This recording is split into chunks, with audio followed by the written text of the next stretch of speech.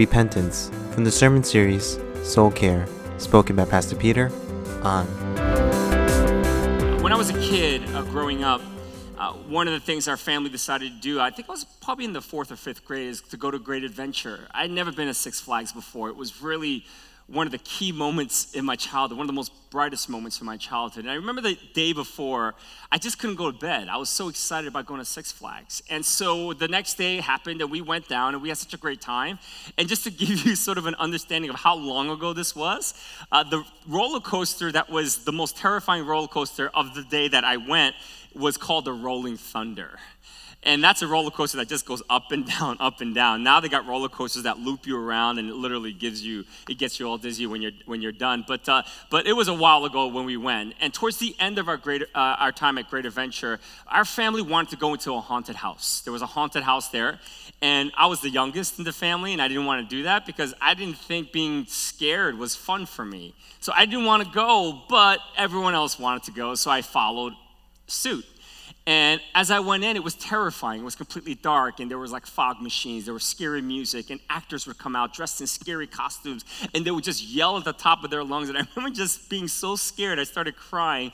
I grabbed onto my mom, and I just hid behind her, and I was just following her, and she was protecting me. My father was scared too, and that shocked me. And you know why I knew he was scared? Because when we were turning a room, one of the actors came out and they grabbed his arm. And you know what my father did? He punched him in the face. He got in trouble. Security came. The guy had a bloody nose. And they just said, "Why did you do this?" And he couldn't speak English that well. But at the end, I knew why he did it.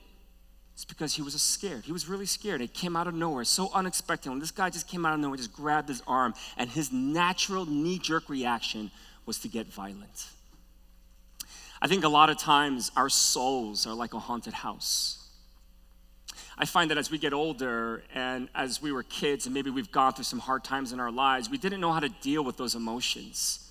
We didn't know how to process those things in our soul. And what we did many times, we just kind of suppressed it and try not to enter into those things. And as we get older, the soul starts to become this haunted house, this dreaded haunted house that we do not want anything to do with because we're just afraid of what might happen. We don't know what's going to happen. And just the unknown alone causes us to get quite fearful, doesn't it? We're afraid that something might come out unexpectedly and just grab us, and we don't know how we're going to behave. Like my dad, maybe we'll get physically violent. We don't know, and so as a result of it, we treat our souls like a haunted house. And that's why we started a series called Soul Care. Because in order for you and I to be healthy, in order for us to have a vibrant relationship with God and other people, we have to get to the haunted house of our souls. Those dark areas that continue to stay dark, and many times we don't know why we feel certain things that we do today, and we live in the places that we do today, but Soul Care invites us to enter into the haunted house of our soul and to process some of our emotional hang-ups and our brokenness, because the only way we're going to be truly free is if we're willing to go there. And my hope is that we will. The truth is, for every single one of us, we're all broken. Every one of us is broken. I'm broken, you're broken. We've all gone through situations that's caused us to become broken. And what Soul Care is all about is that Soul Care is taking a journey into our brokenness with the Holy Spirit. That's what Soul Care is. It's a journey into your brokenness with the Holy Spirit. And I hope that you took that journey last week as Dr. Rob Reimer came and talked about principle number 1, which is identity. I hope you were able to really process what are some of the lies that you've believed in that has formed a false identity of yourself so that you don't see the true identity of being a child of God. Hopefully you were able to pay attention to some of the self-talk. You were able to journal. Our soul groups got together this week, and my group, it was just great for us to share. And you know what I love about our soul group is that we can enter the haunted house of our souls together. We don't have to do it alone. And I feel bad for any of you who are not a part of soul groups, our small groups this semester, because our community is going together into our haunted house of our soul. And there's a strength there. There's even a little bit of excitement because people can come and help us to process it. We don't have to be afraid of the dark by ourselves. Today I get to talk to you about principle number 2, and that's repentance. Repentance. How can repentance lead to true freedom and soul care? That's what I want to talk to you about today. So if you have your Bibles, I want you to turn with me to 1 John chapter 1. We're going to look at verses 5 through 10. 1 John chapter 1, verses 5 through 10. The Apostle John says this. This is the message we heard from Jesus and now declare to you. God is light and there is no darkness in him at all. So we're lying if we say we have fellowship with God, but go on living in spiritual darkness. We're not practicing the truth. But if we're living in the light as God is in the light, then we have fellowship with each other, and the blood of Jesus, his son, cleanses us from all sin. If we claim we have no sin, we are only fooling ourselves and not living in the truth. But if we confess our sins to him, he is faithful and just to forgive us our sins and to cleanse us from all wickedness. If we claim we have not sinned, we are calling God a liar and showing that his word has no place in our hearts. Church, this is the word of God. Let's bow our heads for a moment of prayer. God, many of us have heard the importance of repentance. Many of us have repented, but I don't think we've been able to connect how that can heal our soul, how that can, in many ways, deal with the haunted house, which is our soul. God, we need you today. This is not, no man, no woman can do this, but you. And so, Holy Spirit, I pray that you would just come and that you would move so powerfully in every home, that every eye that is watching, every ear that are open, I pray that they would have eyes and ears to hear, and that you would grab their heart today with your presence, your love, and your mercy. So may the words that come out of my mouth and the meditation of all of our hearts today watching, may it truly be pleasing unto you. And it is in your name that we pray. And all of God's people said, amen. The author of this passage is simply making a very powerful truth that in order for you and I to move forward in our life, we have to make an intentional step to stand in the light. Now, I got these bright lights staring me in the eye right now, and there is something beautiful about being in the light, because when you're in the light, you can anticipate and see things, even things that might be inconvenient or painful for you, because there's light. And the light is Jesus Christ. It is him. He is the truth. And what this passage is saying is that the only way you and I can constantly stay in the light is when we get to a place where we realize that we are capable of living in sin. And so we practice a very important spiritual practice called repentance. Repentance is so key because when you and I get to a place where we repent, we come to the realization that we are capable of sin and living in sin. Now, I want to make two things really clear to you right here today. The first thing I want to make clear to you is simply this, that you should never find your identity in being a sinner. I grew up in churches in the past where pastors would say, repent because you're nothing but a sinner. And how I internalized that was that I believed that my identity was one of a sinner. No, if you believe that your identity is a sinner, you'll never know that you're a child of God. You'll never know that you're a son and a daughter to the King of Kings and Lord of Lords. Your identity is not a sinner. Yes, you and I are capable of sin, but our identity should never be found in it. That's really not what it's about, and that's something that God would never want you and I to do. And so repentance, when you think about what repentance is, repentance in its definition is to turn away from our sin. Let's say this is our sin. It's to turn the opposite direction and walk towards God. I love how Rob Reimer defines repentance. He says repentance is a realignment with God. And that's really what it is. Because when you are living in sin, you are not aligned with God. And so what repentance is a realignment with God so that you can follow in his footsteps. That's really what it is. Have you ever gotten your car realigned? Years ago, I had a minivan. I went through a bunch of potholes. And in order for the car to drive straight, I had to drive literally like this. That's the only way the car would go straight. I mean, God forbid I let go. If I let go, I crash into a corner, into a tree, whatever it might be. And when I got my car realigned, it was amazing because I was able to drive straight. There were times I could even let my hands go and the car would still go straight. It's a beautiful thing. That's a realignment, right? And that's what repentance is. Repentance is for you to realign yourself with God so that you can stand and walk in the light of Jesus Christ. That's what it is. And God wants you and I to live our lives in that way. But here's the problem, because for a lot of us, we know what repentance is. A lot of us, we've repented and you continue. Maybe this morning before you attended service, you actually spent some time in repentance. But what I find with many Christians, and the key thing that we have missed in repentance is this key ingredient that makes repentance repentance. And what that is godly sorrow. Many of us, when we repent, we don't repent with godly sorrow. we repent with worldly sorrow. It's a different thing. Repentance with godly sorrow leads to a posture where you can really realign yourself with God and you can stand and walk in the light when you repent in that way. When we repent with worldly sorrow, we're not really repenting, truly. What's worldly sorrow? Worldly sorrow is when you say, I'm sorry I got caught. You're not really sorry about doing what you did wrong. You're just sorry that you got caught. Say you committed adultery. God forbid, you're married, you committed adultery, and you got caught. And you tell your spouse, I'm sorry. You're not necessarily sorry that you committed adultery. You're just sorry that you got caught. That's worldly sorrow. How do you bring that into more of a spiritual context? Well, worldly sorrow would probably be us committing premeditated sin, I call it. Meaning you say to yourself, hey, I'm going to commit this sin because I know God's going to forgive me. So before you even commit this sin, you go into it thinking, hey, I'm going to do this because God will forgive me no matter what.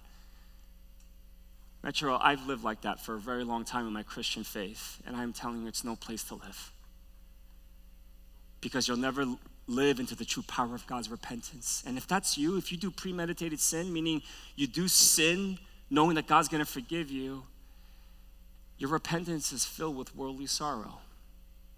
It's not really godly sorrow. Worldly sorrow is you living a life of secrecy, meaning you commit sin, but nobody knows about it, just you and I guess God, how you believe it to be true. That you live your life with deep secrets that nobody knows about you. That's worldly sorrow. Repentance that way is nothing but worldly sorrow repentance. I'm going to talk more about that. So what is godly sorrow? 2 Corinthians 7:10. Here's what it says. For the kind of sorrow God wants us to experience leads us away from sin and results in salvation. That's godly sorrow. It leads us away from sin and results in salvation. There's no regret for that kind of sorrow, but worldly sorrow, which lacks repentance, results in spiritual death. When you and I repent with worldly sorrow, we cannot really receive the forgiveness of God because it's done in such a way where you don't fully understand what you've really done. And you don't appreciate the relationship in which God has sustained and has created before you through the life and death and resurrection of Jesus Christ. How many times have we said, you know what? Yeah, I may not be married, but I'm still going to enter into an inappropriate relationship with someone physically because that's the culture in which we live in today. And we do that saying, well, no matter what, God will forgive me. See, that's worldly sorrow. We get into that all the time. It becomes this vicious cycle. Godly sorrow says, I'm sorry for my sins, God. I'm sorry for the way I've hurt and offended you. Godly sorrow flows from a heart that desires more from God by turning away from our sins and really doing our best to do it so that sin doesn't control us. Maybe it makes us fall once in a while and it becomes an exception, but it's not something that you and I struggle in a place where it controls everything in our lives today. I do believe if you're watching today, you know what I'm talking about. You know that there's sins in our life where it literally controls us and we have no say many times. That's because you've been repenting through worldly sorrow. You haven't been repenting through godly sorrow. Godly sorrow is the key ingredient to repentance. Could you imagine eating chicken soup without chicken? How disgusting that would taste. Could you imagine eating peanut butter jelly sandwich without peanut butter and jelly? You just eat it with bread? It's almost unthinkable to be repenting without godly sorrow. And the vast majority of us, we do that every day. We repent with worldly sorrow, but not with godly sorrow. So the key then is, how do we grow in godly sorrow? How do we grow into godly sorrow? The first thing is this. We grow in godly sorrow by asking God for a tender heart. When was the last time you asked God for a tender heart? Because if you're not praying for a tender heart, guess what? Your heart is hard. That's the opposite of a tender heart. Ezekiel 36:26 says this, I will give you a new heart and I will put a new spirit in you. I will take out your stony, stubborn heart and give you a tender, responsive heart. Sometimes Christians say you got to pray for a contrite heart. A contrite heart literally is a tender heart that is responsive to God. You have to ask God for that. And if you ask God for it, he will give it to you. Remember Jesus says in Matthew chapter 7 in the Sermon on the Mount, if you ask for things in my name regularly, I will give it to you. I'm asking you right now that you would make a commitment regularly in your prayer times, that you would ask God for a tender heart that will be responsive to him. Because if it's not, if you don't do that, you're going to have a hard heart. What's sort of the signs of a stony, hard heart? You got to ask yourself, what sort of institutes for me a hard heart. You know who would probably know that best? Your family, your spouse, maybe your friends. Say, hey, when do you find me to be kind of unbearable? And they'll start listing things, right? For me, it's really selfishness. Whenever it's always about me, it's a key thing. This is a selfishness thing. Even this morning, before I came here, my wife was cleaning the house. She goes, hey, you got to clean the toilet. And I said, honey, I got to go to church. I can't do that now. She goes, I know, when you get back, I want you to clean the toilet. I said, okay. A couple of weeks ago, we were eating dinner, and she just said, just out of nowhere, it just comes out. She said, it's been a real long time since you've done the dishes. And then Christina just says, yeah, Dad, it's been a really long time. And then Kayla goes, Dad, I don't remember the last time you've actually done dishes. And the Christian just says to me, what a poor example. I got so angry. I was like, why are all you ganging up on me? And initially I said, hey, kids, I've done dishes for so many years before you could even walk. You know how many times I've had to step in and do dishes? Now that you can, I want you to sort of get involved in doing that. And then I caught myself midway and I realized, you know what? I got to stop being defensive. I'm being defensive right now. And then I said to them, you know what? I'll try harder. I'll do more. I'll do dishes more. And that's it. What would have happened if I had a hard heart? Can I play the scenario for you? I would have gotten so angry that all four of them would be eating their dinner in fear. That's what would have happened if I had a hard heart. And then afterwards, I probably wouldn't have done it in front of my kids because I know better. I would have pulled Jenny aside, my wife, and I would look at her in the eye and I would say, don't you ever, ever call me out like that in front of my family again. Don't you ever do that. That's probably how it would have played out if I had a hard heart. But I'm so grateful that God gave me a tender heart that day. And I was able to get a little defensive, but then I was able to realize, you're absolutely right. I got to step up. I got to step up my game. And it just ended that good. We have to ask God for a tender heart. If you want to grow in godly sorrow, where repentance has power in your life, where you can enter into the haunted house of your soul and you begin to see the light of God sort of taking away the darkness of your soul, you got to ask him for a tender heart. And so ask him. Today, I hope that you would ask God for a tender heart. Otherwise, life will be nothing but hard because your heart is hard. Second, we grow in godly sorrow by standing in the light. You grow in godly sorrow by standing in the light. Look at 1 John chapter 5. We'll look at verse 7. But if we're living in the light as God is in the light, then we have fellowship with each other, and the blood of Jesus, his son, cleanses us from all sin. If we claim we have no sin, we are only fooling ourselves and not living in the truth. But if we confess our sins to him, he is faithful and just to forgive us our sins and to cleanse us from all wickedness. You and I have to make an intentional decision today that we're going to ask God for a tender heart, but we're going to do whatever we can to stand in the light.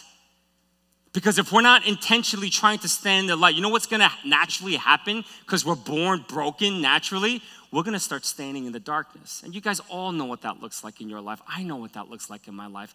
Being in darkness is not good. You know how hard and how lonely and how cynical that world is when you enter into that dark world. And you don't want to do that. You want to be intentional about standing in the light.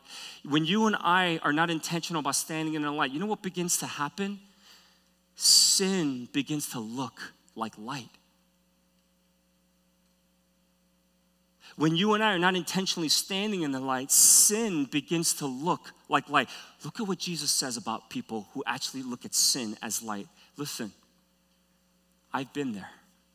And I know all of you have as well. You've looked at sin as light. Look at verse 22 of Matthew chapter 6. Matthew 6:23. Here's what Jesus says. But when your eye is unhealthy, your whole body is filled with darkness. And if the light you think you have is actually darkness, how deep that darkness is. How many times have we fallen into that? How many times have we actually thought the darkness is actually light? When we live that way, there is a deeper darkness that your soul is that you don't even fully realize. I've done that so many times. When we've looked at a sin and said, you know what, this is better. Maybe some of you are struggling in your marriage.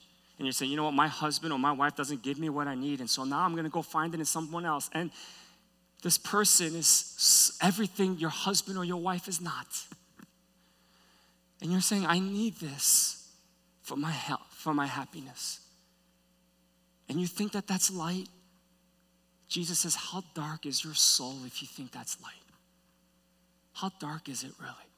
Some of you are in relationships where maybe you actually want to be strong. You told your boyfriend or your girlfriend, I don't want to participate in sex until we get married because I believe in the sanctity of marriage. And maybe your significant other is pressuring you in certain ways, and now you're starting to feel the pressure of that, and you're afraid that if you don't have physical relationship with your boyfriend or girlfriend, that they're going to break up with you. And so because of your own insecurities and the thought of losing someone, you say, you know what, I'm going to do it. And it looks like light. And Jesus is saying how dark, how deep that darkness really is in our soul.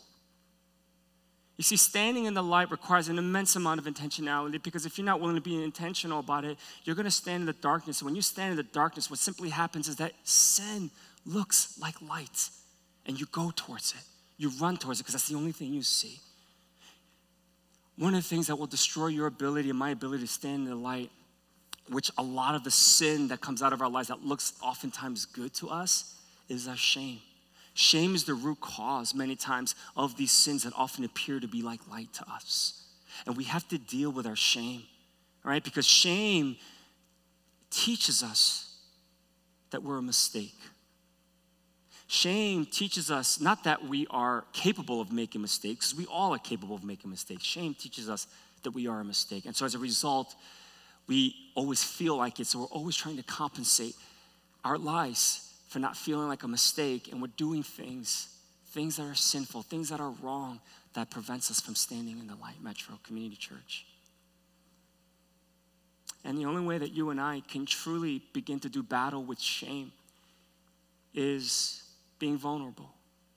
And I want to coin a new phrase now in this church, because I've talked about this every week, and honestly, I'm a little sick of talking about this every week.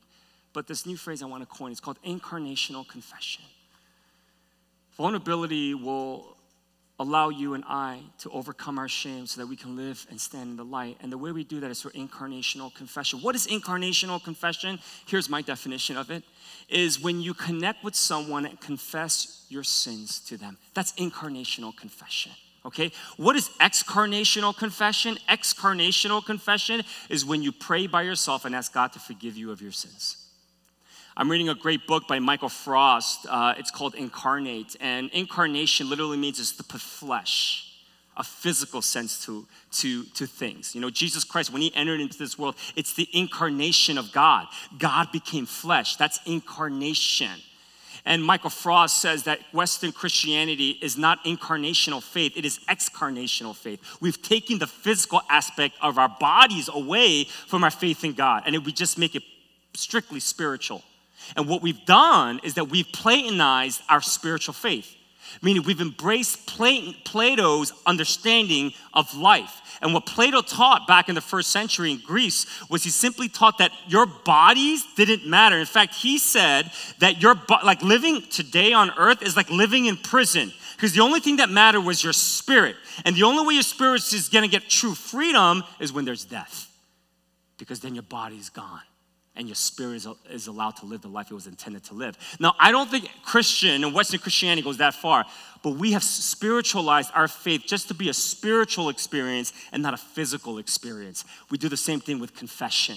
When you confess your sins, when you repent, what do? We make it very spiritual. We take away the physical aspect of it. We go away by ourselves with God and we say, God, forgive me of my sins. That's excarnational confession. That is godly sorrow, confession with godly sorrow. It doesn't work. Why? Because you always commit the same sin over and over and over and over again. It becomes a vicious cycle, doesn't it? A vicious cycle in our lives. Incarnational confession is you getting together with someone. The Catholics have it right here. You have to get together with someone and confess your sins to them. And you will think twice before you do it again, because you know you have to confess it. And you know that that person is going to keep you accountable. I want to encourage you to please this week to do a life confession. Get together with someone that you trust. confess all your secrets, all the darkness that is who you are. Don't be ashamed of it. It's part of who you are. Let the light of God shine in it. Look what David says in Psalms 32, 3 and 4. Here's what he says here. David says, when I refused to confess my sin, my body wasted away, and I groaned all day long. Day and night, your hand of discipline was heavy on me. My strength evaporated like water in the summer heat. David was experiencing physical, emotional, and spiritual effects from his unconfessed sins. And many of us, when we do excarnational confession, that's really what it is. Your bodies are gonna waste away. You're gonna groan all day long because you're still living under the power and tyranny of that sin. Incarnational confession is the only way you and I can stand in the light. It's how we grow in godly sorrow, because you get together with someone and you share with them what you've done, and you don't find your identity in that sin, but you say, I've made a mistake. I am not a mistake, but I've made a mistake. And then what that person says to you at the end, here's what's so important. When somebody confesses their sin, you have to do two things, all right? First is this. Look at John 20, 21 and 23. John 20, 21 and 23. Again, he said, peace be with you. As the Father has sent me, so I am sending you. Then he breathed on them and said, receive the Holy Spirit. If you forgive anyone's sins, they are forgiven. If you do not forgive them, they are not forgiven. What Jesus did to the disciples is that once he breathed the Holy Spirit in them, he gave them the power to forgive and not forgive sins. Because you and I have the Holy Spirit living inside of us, because we've declared that we are followers of Jesus Christ, guess what? We have the power to forgive sins. And so when somebody's confessing their sins to you, what do you have to do as you listen to it? You say, because you have confessed your sins are forgiven. They need to hear that from you. And then the second thing you have to do, it's your turn. You confess your sins now. Don't just let one person do it. It's your turn. It cannot be a one-sided relationship. It's very important that you say, because you've confessed your sins are forgiven. And then you confess your sins. That's incarnational confession. You experience the power of that. Where there's secrecy, where secrecy is encouraged, sin will flourish. Look what Rob Reimer says in his book. He says this. He says, the enemy of our souls makes honesty terrifying and secrets appealing. But only as we walk in the light with God and others can we truly get free. If you want to be free today, if you want to stand in the light, it's about incarnational confession. One of my greatest joys, and one of the things that brings me the greatest peace in my life, honestly, is that there are just a small group of men that know everything about me. They know everything I've done wrong, everything I do wrong continuously, but they know everything. I have no secrets. It brings me an incredible amount of peace in my life, and allows me to stand in the light because I do incarnational confession. Stand in the light. Grow in godly sorrow so that your repentance can have power. Incarnational confession is how we intentionally stand in the light. The very last thing, we grow in godly sorrow by owning our sin. We grow in godly sorrow by owning our sin. James 5:16 says, confess your sins to each other and pray for each other so that you may be healed. The earnest prayer of a righteous person has great power and produces wonderful results. We have to be willing to take ownership of our sins. Ask God for a tender heart. Yes, very, very important. We got to do that. We got to be willing to stand in light by incarnationally confessing our sins to someone. But the last part of growing in godly sorrow so that our repentance has power is you got to own it. You got to own your sin. Confession is part of owning your sin. But the other thing is this, when you and I sin, oftentimes the sin is happening because you've hurt somebody. You got to own that. You have to own that. You can't just think silence is going to be okay. Many times, the reason why we sin is always because we're in relationships with other people. And I just want you to know something. If you are in any kind of a relationship that's important to you, there will always be sin in that relationship. Because intimacy happens as you guys are trying to form and be closer and grow in deeper intimacy. You're gonna sin. You're gonna sin against that person. It's just a natural reality. You gotta take ownership of it. If you don't take ownership of it, you guys will slowly separate from each other and be in an unhealthy place in that relationship. So take ownership of your sin. That's how you grow in godly sorrow. And so let's say, God forbid, your spouse commits adultery on you. Nothing you have done will ever justify that affair. But clearly there is some dysfunction in that relationship. And you have to ask yourself, what part do I have to own? And if it's 10% of it, then God wants you to own 100% of that 10% of that dysfunctional relationship. That's what he's calling us to do, to take full ownership of the sins that we commit against ourselves and against other people. That's how you grow in godly sorrow, where you experience the power of repentance. That's how you turn on the lights in your haunted house and you begin to see things that maybe you've never seen. And you won't have to be afraid of something unexpectedly grabbing you, because you'll be able to see it before it even does. That's the power of true repentance when you do it with godly sorrow. Look at what Rob Reimer says here. He says here in this book, the more you try to get the other person to own their part rather than owning your part, the more likely your heart will harden in the victimization and blame. Own 100% of your part. Fully own your sin. You are the only one responsible for you. God will not cleanse that which you and I will not confess and own. He just won't do that. And so Tim, please come on up. So it doesn't matter how long that sin was that you committed, you got to take ownership of it. If you really want to experience the power of repentance that leads to true soul care, you got to grow in godly sorrow. And godly sorrow only happens when you ask God for a tender heart, when you're willing to stand in the light by doing incarnational confession, and when you own your sins, when you're willing to own your sin. I'm going to have Tim sing a powerful song that's really gripped me this summer during my sabbatical. It's called Run to the Father.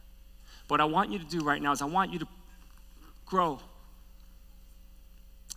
and ask God that you would grow in godly sorrow. Now, if you're with someone in your home, I don't want this to be something you do by yourself. It's time that you invite your spouse or your sister, your brother, your mom, your dad, your son, your daughter into your life, and realize that your faith in God needs to be more than just spiritual. It needs to be physical with other people. What sin do you need to own in your relationship with this person that you might be praying with? I want you to maybe spend some time owning that today. Dads, maybe you need to go to your kid and say, I'm sorry of what I've done. Moms, maybe you need to do that to your kids. Kids, you're not always innocent. Maybe you need to go to your parents and say, I'm sorry for what I've done. Let's own our sin. Let's pray for that. Maybe there's some sins you have to confess. Incarnational confession. Would you do that with the person in your home if you feel led to? And if they confess, would you say, because of your confession, your sins are forgiven? And may you confess yours to them as well. Now, if you're by yourself and you live alone, don't worry. I'm going to get you in a virtual prayer room in just a few minutes. But I want you to be praying for a godly sorrow right now. While Tim sings this song, I'm going to give you an opportunity to connect with God in a powerful way. And it's going to be beautiful. And so, Holy Spirit, right now, will you enter into every home of every person that is watching right now?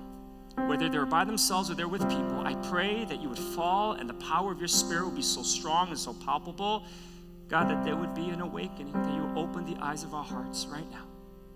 May you anoint the song that's going to be sung right now. In Jesus' name we pray. Amen. Go and run to your Father.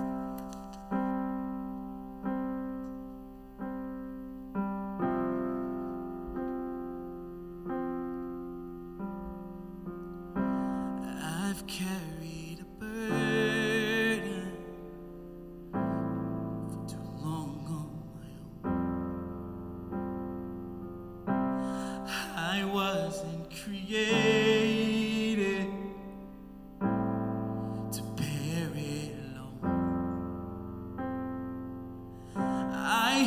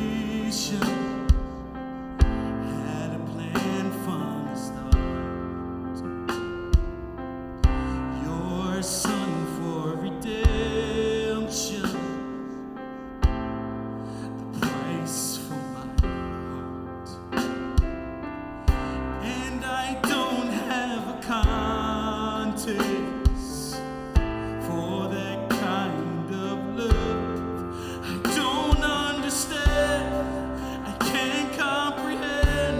All I know is I need you. I run to the Father, fall into grace. I'm done with the hiding, no reason to wait. My heart needs a surgeon, my soul needs a friend. So I run to the Father again and again and again and again. Oh, oh, oh, and again and again. Oh,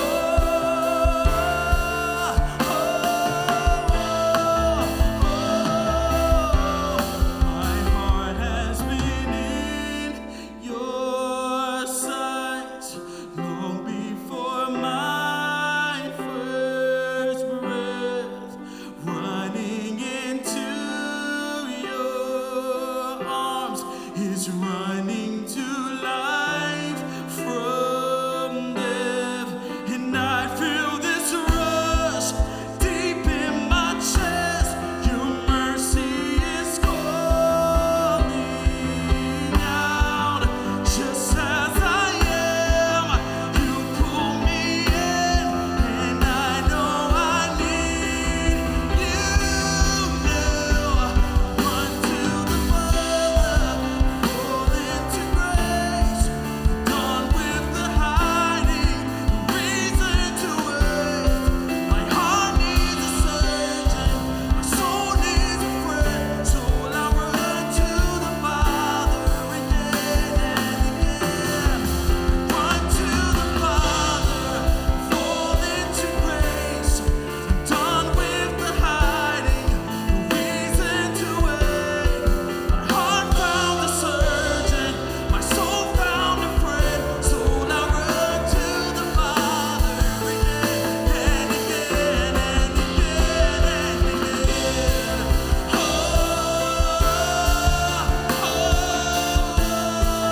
oh, oh, and again and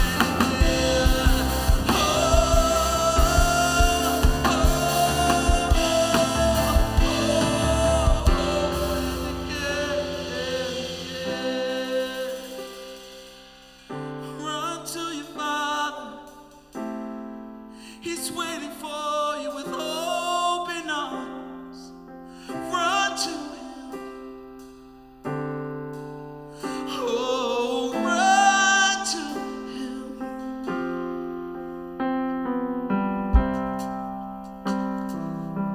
God cannot cleanse our excuses.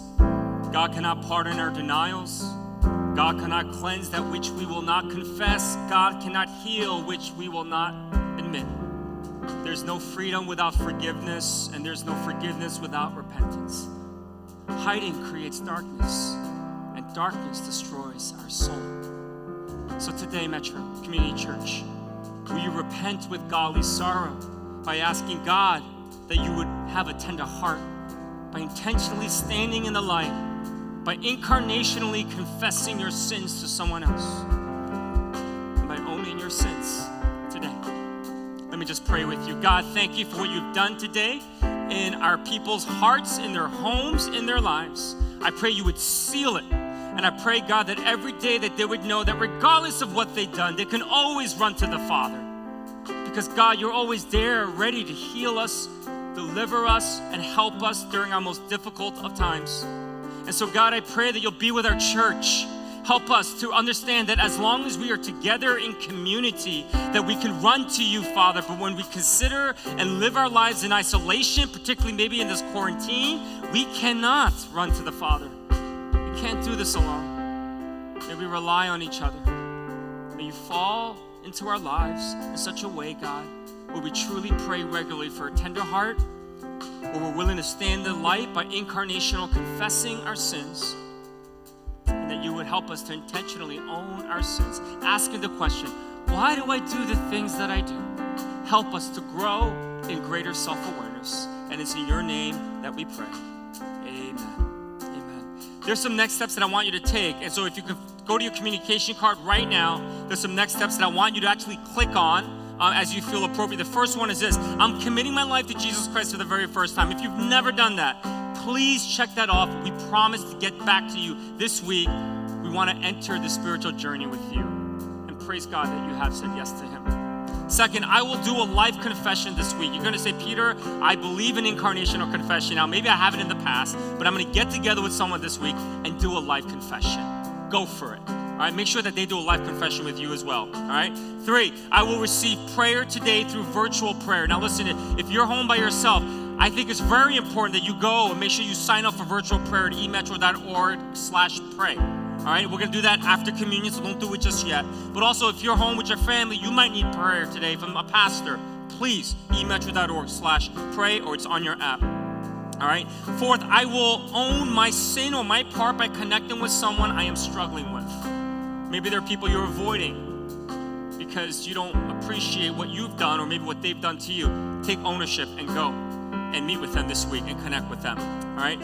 5th, please sign me up for Newcomers Connection meeting. It's next Sunday, November 8th. All right. If you're interested, check that off. We'll get you more information. Number 6, please sign me up for the partnership class on Sunday, December 6th. You have to attend the Newcomers Connections in order for you to attend the partnership class. So if you're interested, please check that off. We'll get back to you.